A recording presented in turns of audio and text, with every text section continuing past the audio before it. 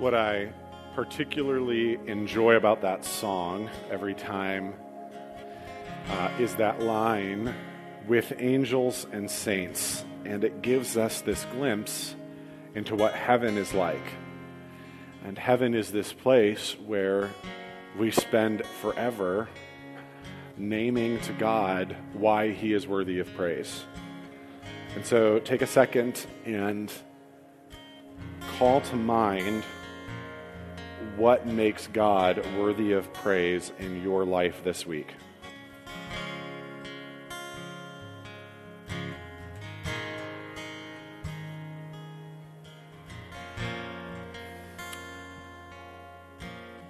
And as you're thinking about that, what quality or attribute of God's character comes to mind?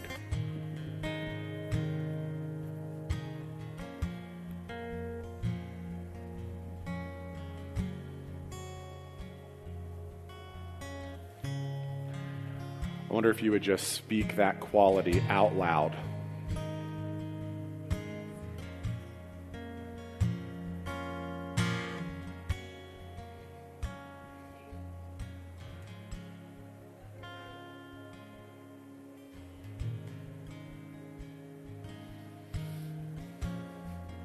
God, we just give you thanks for the ways that you are worthy of praise in our lives, the ways that you have made yourself big in our lives this week, when so many of our attempts to make you small, that's just been what we've been doing. And so come and be big in this place and in our lives today.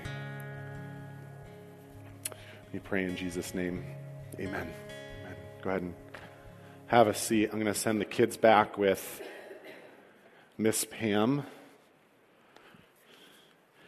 And if you have a Bible, go ahead and open to Colossians chapter 4. Colossians chapter 4. Landry's bling. Bye. Okay. So this month is our 5th birthday month, as we've been saying. And so after the gathering time, would encourage you to go straight through to the Otterbein room and take a minute and say into a camera something that Jesus has done in your life through Regen. We're compiling that video that we'll show you at the end of the month. But you go through those doors and you can do it together. You can do it by yourself.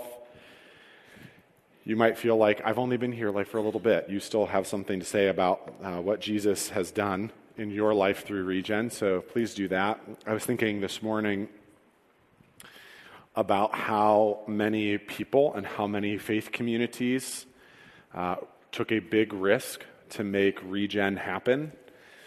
Steph this morning was here at Otterbein, the space we meet. There's a earlier service here at 9:30 that Steph preached at today. And thinking about the risk that Otterbein took to welcome us in, thinking about the risk that Warren First United Methodist has taken, the risk that Grace has taken, Howland has taken to make this real, and just being really thankful again that that we get to be a part of this, that the Lord is really doing just remarkable things in people's lives in this community, and that we get to be here and a part of it and impacting generations. I just keep getting this sense that we are the beginning of what God has in store for our community and what He's had in mind, and I'm really just super thrilled to be in it with you. So get your face in the video. Be here parenting conference night. If you are thinking about parenting or are a parent, it is going to lean toward younger kids, but would be valuable to anyone. Let's jump into Colossians chapter 4. This might be it. I don't know. I can't decide if I'm going to preach a special message for our 5th birthday or not. So it's just going to be, you're going to be in suspense all week, I know. Colossians chapter 4. Paul is calling this church in a city called Colossae, and these Christians in it, he's calling them back to the simplicity of the gospel of Jesus. And he's got these strict, judgmental, self-righteous legalists over here, and these anything goes, eat, drink, and be merry, for tomorrow you may die, what you would call antinomians. They're free grace, no laws needed, no rules are needed. He's got them on the other side, and he's trying to draw these groups together into one to get Jesus at the center. And throughout this letter, Paul has spoken beautifully of the privileges that come with following Jesus. The privileges that come with following Jesus, privileges that you and I love to enjoy. I love to enjoy the supremacy of Jesus over all things when a loved one is sick or I am worried and feeling out of control. I love to enjoy Jesus' victory over death and the grave when someone near to us passes. In fact, just this week, a dear friend from Grace Campus who's just had a life really marked with a lot of physical suffering, met Jesus yesterday morning, and we took Jack over there Thursday. And as soon as we walked in the room with Jack, he perked right up and talked to Jack, and those were some of the last words that he actually said. And I'm just so thankful that I can enjoy the fact that there will be a day that I get to see Dave again, right?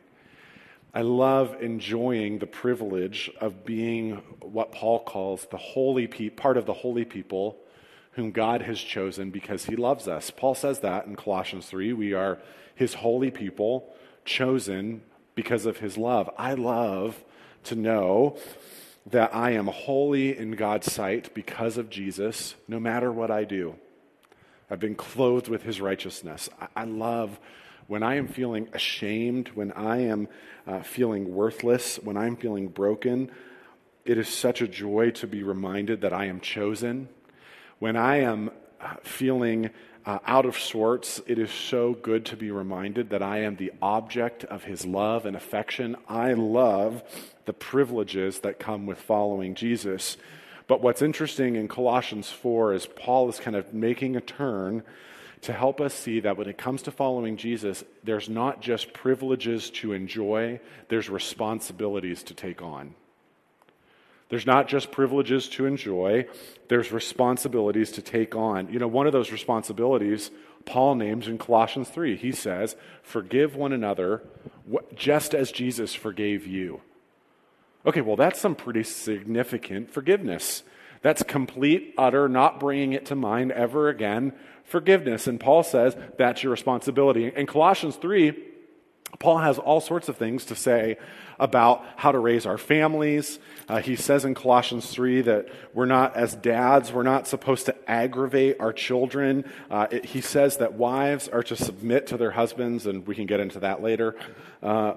He says, husbands, love your wives and never treat them harshly. I mean, these are our responsibilities to have a family culture that looks a certain kind of way.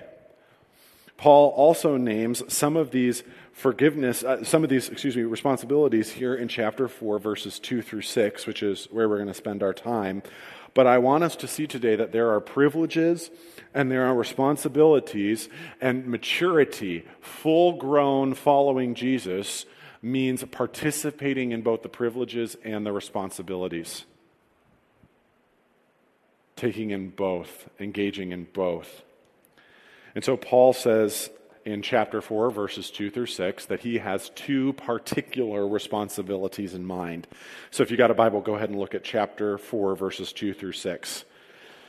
He says, devote yourselves to prayer with an alert mind and a thankful heart. Do you notice the combination again of mind and heart? That thing that we saw at the very beginning of the book is coming together. In fact, all of the themes that Paul has talked about in the previous 3 chapters come to bear just in these few verses. With an alert mind and a thankful heart, pray for us too, that God will give us many opportunities to speak about his mysterious plan concerning Jesus. That, the plan, is why I am here in chains. Pray that I will proclaim this message clearly as I should. Live wisely among those who are not believers and make the most of every opportunity. Let your conversation be gracious and attractive so that you will have the right response for everyone.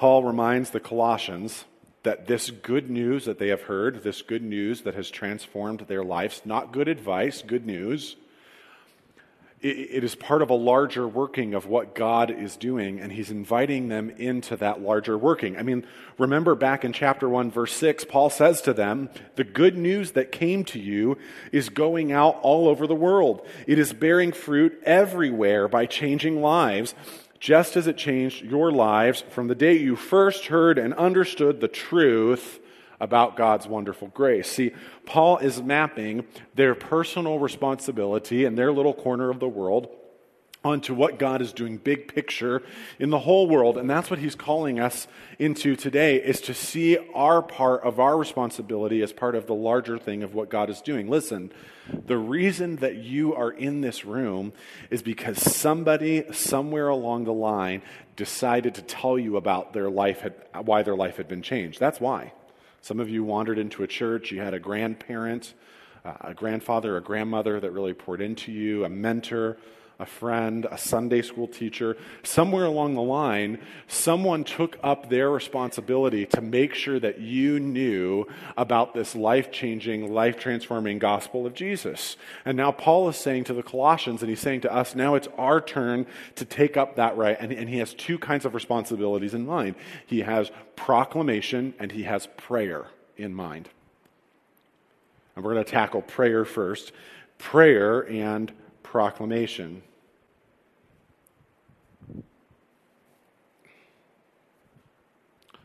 Paul says, devote yourselves to prayer with an alert mind and a thankful heart. Pray for us as well, that God will give us many opportunities to speak about this mysterious plan concerning Christ. That's why I'm here in chains. Pray that I will proclaim this message clearly as I should. See, what grabs our attention in this passage about prayer is it's the nature of prayer that Paul is looking for and its purpose. It's the quality of the prayer and its aim. See, the purpose of the prayer that Paul has in mind is kingdom, gospel-motivated, gospel-growing prayer for opportunities, he says, to see the gospel preached, this mysterious plan now revealed in Jesus. To pray that Paul's own proclamation would be clear and easily grasped by its hearers. Paul is calling the Colossian church to a gospel-focused, kingdom-expanding prayer. And this is different than how you and I spend most of our time in prayer. We spend most of our praying lives praying for our bodily ailments, the ailments of mind and heart and soul, our finances, the things that we feel out of control of. We pray for these kinds of issues on behalf of others. When someone walks up to me after church and says, hey, we really need to be praying for, they never say, let's pray for, would you please be praying for my neighbor who is far from Jesus and I've been really having good conversations with them? They always say, could you please pray for my great aunt Mildred's nephews, cousins, former roommates, vet's dog's toe?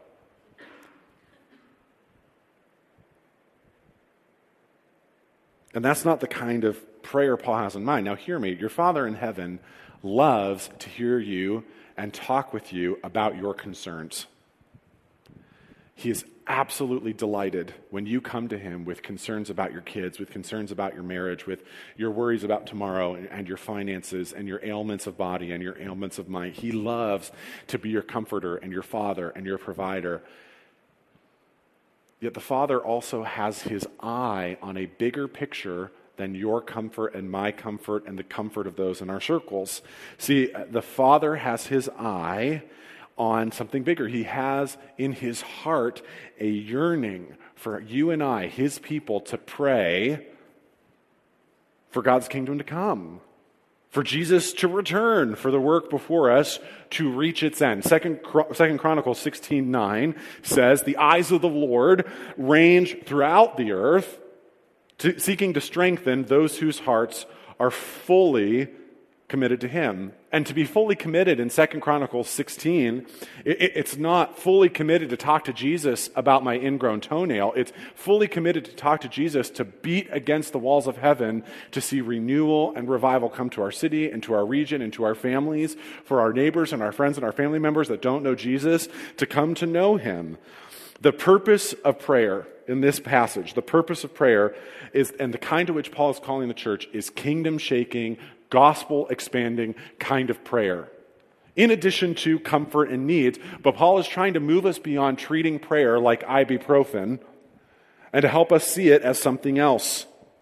Paul calls us to be devoted in prayer. Devoted. That's a really strong word. I don't use that word often. And when I do, I'll say, my wife is a devoted mother. Or I'll say of someone, he's a devoted husband. We might say about someone that she has devoted her life to curing breast cancer. We might say of someone that he's devoted his life to care for orphans. And it's in that second sense of devotion, of devotedness, that Paul has in mind. See, when someone has devoted their life to the cure of cancer, that means they are pouring out every day of their 50, 60, 70, 80 years on this planet for that one thing. And Paul is asking us to pour ourselves out in prayer, not for wounds, not for comfort, as important as those are, but to devote ourselves to prayer to see God's kingdom come on earth as it is in heaven. That's what he is looking for. Paul doesn't want us to be devoted to prayer for some physical ailment of a neighbor somewhere, but for the gospel of Jesus to go forth to unreached people. For the chains of addiction and despair and hopelessness and idolization of the past in our community to be broken, for those chains to be broken. For our children and grandchildren to really know and love Jesus, and not to just assume that because they go to church and because they give lip service now and again that we can just kind of call it good. It's about praying for those things. It's about praying for the people that don't have the Bible in their language to receive it. It's about praying for people like Jeff and Christy who are trying to use a coffee shop to create some neutral sacred space so that they can have conversations with people far from Jesus who, when they do think of Jesus, thinks he's irrelevant and indifferent. But that's not what we pray for. That's not what we talk to the Father about. And that is because, for one simple reason, we have forgotten that prayer is a wartime walkie-talkie for spiritual warfare and not a domestic intercom to increase the comfort of the saints. It's our boy John Piper. We have forgotten that prayer is a wartime walkie-talkie for spiritual warfare, not a domestic intercom to increase the comforts of the saints. We pray with the same tone of voice and the same desire as I call down on a hotel for room service. John Piper goes on to say, prayer is the walkie-talkie on the battlefield of the world. It calls in the accurate location of the target of the word. It calls in to ask for the protection of air cover. It calls in to ask for firepower to blast open a way for the tanks of the Word of God. It calls in the miracle of healing for wounded soldiers. See, it includes healing, but it expands beyond. It calls in supplies for the forces, and it calls in the needed reinforcements. See, Jesus tells us that the harvest is plentiful, but the workers are few. He says, pray therefore to the Lord of the harvest that he might send out more workers into his harvest field. Not for us to anxiously wonder if we're going to have enough volunteers to get a certain thing done, but to shake heaven for God, to shake out of their comfort zone people who are far too committed to just sit in church for an hour instead of joining him on mission in the world. We do not devote ourselves to prayer in this way, at least I don't. And that's because we have been tricked into believing that prayer is ibuprofen. We've been tricked into believing that prayer is Novocaine.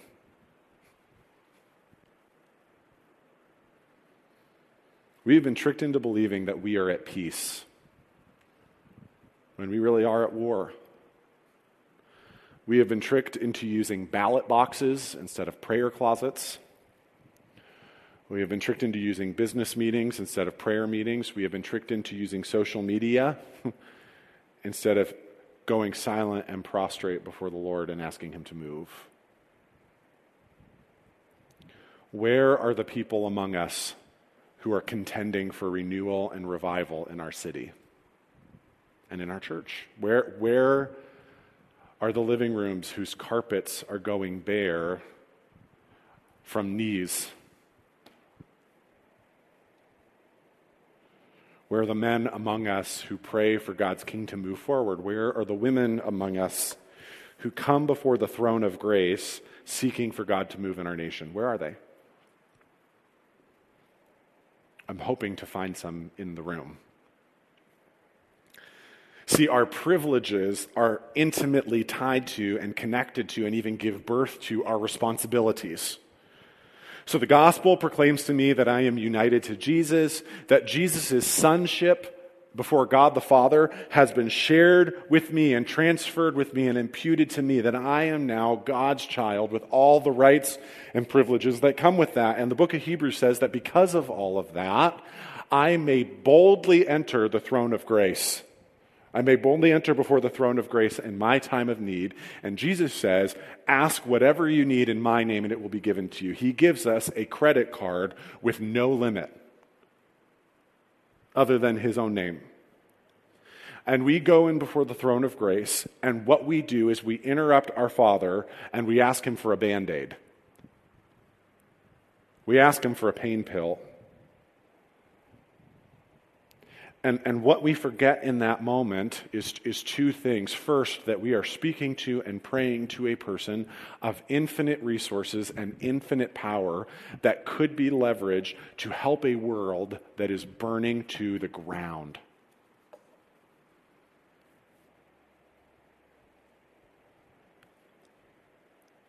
A world that is burning to the ground, that is absolutely falling apart at the seams. Never before. In living memory, let's put it this way, in living memory, at least living memory of my generation, have we been so polarized. Never before has race and gender and just absolute hatred been just the common denominator of our society. Never before have we seen brokenness triumph as wholeness. But actually we have. Jump back in time to the 1700s, talk to John and Charles Wesley, talk to George Whitefield, talk to the German pietists, talk to the Moravians, and they will tell you about a society in just as much decay, in just as much brokenness, in just as much need, only the difference was that by prayer, not by Christian movies that finally got everybody to be a Christian, not by social media posts that got everybody to start thinking the right way. Not share this, and if you don't, Jesus will deny you before me and my Facebook, Instagram messenger. But by John Wesley on his knees for hours a day, Charles Wesley on his knees for hours a day, revival came across England, revival came to the colonies, revival came to the continent. A missionary movement was started not by anything else but by prayer. And we go before the Lord of heaven and earth. We go before our Father who has infinite resources at his disposal. And we keep asking for things that are too small. Listen, we go before the Father and we ask him for a Band-Aid and he is glad to give it, but he is longing for us to ask him for more. We go before the Lord and ask for ibuprofen. The Lord is thinking in his heart and in his head, please ask me for more than this. Please ask me for more than just a Band-Aid for now. Please just, let's not talk about treating it. Let's talk about healing it, the Father says. But we just walk out and our neighbors and our friends' lives are burning to the ground and we've not even thought for a second that maybe, just maybe, our Father would have a vested interest in applying his infinite resources and infinite power to our neighbors and our friends who don't know him.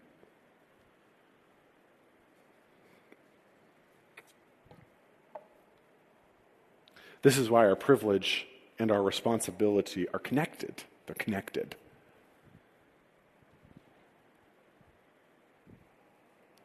If we use only our privilege for ourselves, how selfish are we? And if our privilege has us cowering in defeat, we're fools.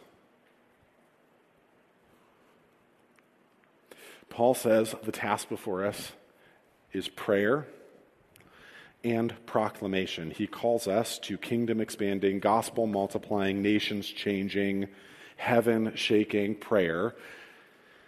And he says, but it's not just the work of you praying on your knees privately before the Father. It's not us gathering in a really high temperature prayer night. He says eventually you have to say something. Eventually you have to tell others. Eventually you have to proclaim. Eventually you have to, yes, evangelize. Paul says, I'm going to bring you over here. He says, live wisely among those who are not believers. Now, if all we had was verse 5, somebody in the back of the room would be like, hallelujah, I just knew I didn't ever have to be awkward and tell anybody anything I didn't want to. I knew that I could just keep this to myself. See, I knew. St. Francis of Assisi, didn't he say, preach the gospel at all times, when necessary, use words? See, there you go. I don't need to talk about it. I can just keep it to myself. Religion, you don't talk about that in private and polite company. You keep that to yourself. This is a very personal, private thing. I mean, who am I to tell my neighbor that I'm wrong? Because I'm a millennial. I'm terrified of ever even poking somebody in the wrong direction. I'm an Enneagram 9, and I can't even stand the thought of conflict. So, sorry, Randy. And I don't know what to do. Paul says, he says live wisely, but that is not our get out of jail free card. Because he goes on to say, make the most of every opportunity, which implies that we're going to be given opportunities, more than one in our lifetime, to proclaim, to say what's true. He says, let your conversation, first of all, did you notice that it's conversation? It doesn't say, go get a poster board and a big black marker and write on it, repent or die, and stand on Mahoning Avenue. There's somebody that does this in Warren. And that is just as easy. That person is just as cowardly as the person who refuses to tell anybody because it's outside their comfort zone. I can write anything on a sign. I can tweet anything. I can post anything on social media. Paul says, have a conversation. Look somebody in the eye over a cup of coffee. Say the hard thing. No, millennials, you can't use texting. Or you can. I guess, come to think about it, some of the most fruitful things have happened via text message. Okay, you can text. You can text. No Snapchat. Don't do that. That's just trashy. Don't evangelize on Snapchat. That's beyond the pale. Let your conversation be gracious and attractive. Gracious and attractive. See, that also stops somebody from, being a big jerk face and then saying, but you know what, I'm off the hook. Because, people just don't like to hear the truth. So I said what's true and they didn't respond well. Well, it might be because you might be a big doo-doo head when you're sharing the gospel. Listen, Paul says that the gospel is a stench to those who are perishing, and it is an aroma to those who are being saved. Do us a favor, don't make what's stinky more stinky with your behavior. Listen, Jack's got this double ear infection this week, so he's being blasted by antibiotics. It means what's coming out on the other end is a little stinkier. Well, it got real this week. I mean, it's becoming real human, you know what. And, But then you give that kid some antibiotics, and it's like, open that diaper, you basically pass out. So all of you expecting parents, get ready. It's going to be so fun. And, please don't give antibiotics to your telling others. Please don't make what is already more stinkier because you just want to be right or self-righteous or correct or know all the answers. Let it be gracious and attractive so that you will have the right response for everyone. Now, see, Zach Byler's not here, so let's make fun of him for a second. He loves that verse. He's not well? Well, even better to poke at him. Zach Byler sees the right response for everyone. Let me go on. Let me buy 20 apologetic books on Amazon. Let me get down deep, and I'm going to have any line of conversation. I have a tool in my bag. I've got them all. And Zach tells me that. I'm like, that sounds really exhausting. I've been working full time, and I've got a kid at home, and I've got grad school, and I don't know, maybe could we not, some of us just want to go to Jesus and say, okay, that we're having the right response to everyone, say, I'm really busy, so how about we say the right response for everyone means like, I just don't have to worry about it. Deal? That doesn't work either. What if having the right response for everyone has more to do with kind of internalizing one way to tell others so that you're always ready? Kind of always having something in your back pocket that you can improvise on. And that's where we get to this little tool called the 3 Bs, which I promised you we would come back to this fall. So here we are right under the wire, beginning at Q4.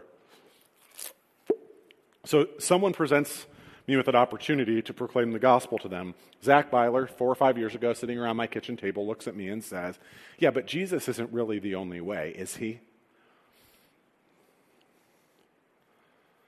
I'm talking to another person in our community who now is, just all in. I just don't know if I can give my life to that. That scares me.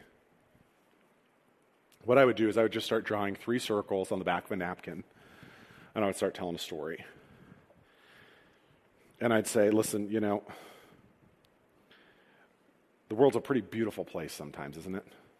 The other day, we're driving, I'm drinking my pumpkin spice latte, the leaves are changing, we're kind of driving across Mosquito Lake, because we're on our way back from our pediatrician and kind of nursing our wounds with pumpkin spice, and I think, man, it's really pretty out. The sun is shining. It's not 80 million degrees anymore. I can wear a flannel. This is good. The world is a beautiful place. And the world is beautiful because God made it that way. God made the world in a way that there would be no pain and no problems and no punishments whatsoever. No pain, no problems, and no punishments. But of course, I turn on the news and I'm looking through my social media feed and I'm recognizing that the world is beautiful, but it's also really broken. There's something fundamentally wrong with the fabric of the universe, isn't there? I mean, we see sickness and suffering and sadness everywhere. I mean, there I am looking at Jack in the back of the car, and he's got this new thing where he's putting his hand in his mouth and flapping it and going blah, blah, blah, blah.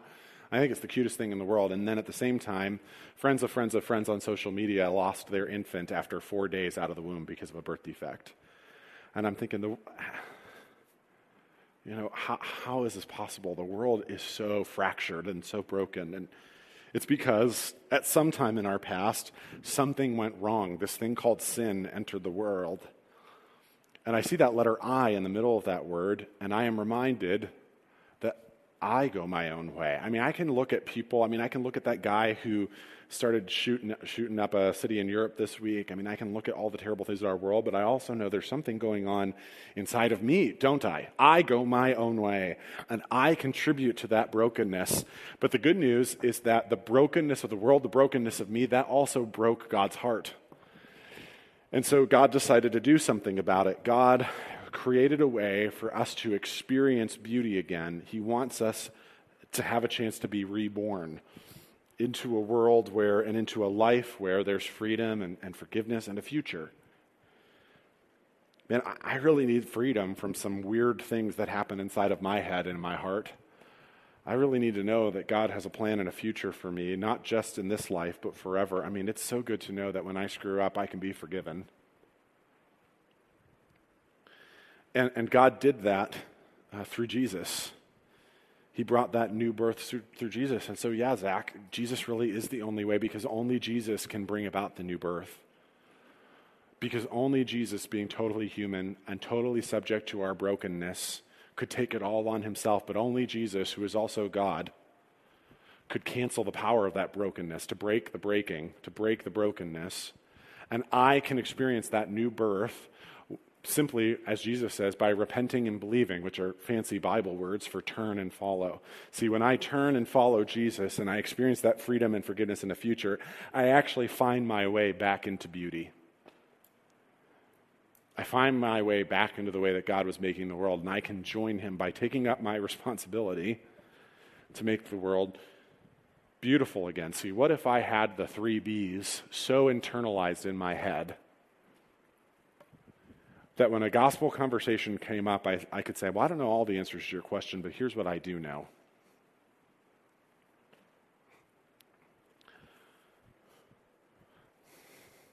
What's interesting to me about this passage, and I'll leave it here and Steph can do response time. By the way, I feel like I'm rocking the preaching slow thing, just letting you know. So I'm having whole conversations in my head in between sentences, just want to let you know. I've got my week planned out. I'm ready. Paul calls us to these responsibilities, but then he noticed, I don't know if you noticed, but in verse 3, he had this thing where he said, this is why I'm in chains. I think we are so terrified of being uncomfortable. We are so terrified of being in pain that all we can do is try to use God to minimize the pain and maximize our comfort, and we never even really get to the juiciest part, which is living as disciples for the kingdom and its expansion.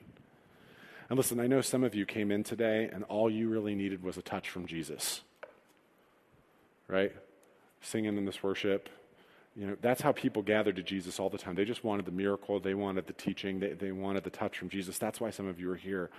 But Jesus this morning is calling you beyond that. Jesus is saying, take those things and invites us to lay down our lives for this. To sacrifice achievement in the eyes of our peers and our neighbors. To sacrifice the approval of the things of this world. To limit our ambition. To cancel out our appetites so that we can join Jesus in prayerful proclamation and expanding the kingdom. That's what he's calling us to. And so Steph's going to lead us in a time of response, and maybe this is just where she leads us, and she might lead us somewhere else. But I'm wondering which one the Father is highlighting today. I don't want you walking out with, crap, now I need to pray more and proclaim, and that sounds like bad news. What is the one thing the Father is asking you out of these two things to do today? So let me pray, and Steph can take us there. Jesus, thank you that you resist our best attempts to make you smaller. Thank you that you resist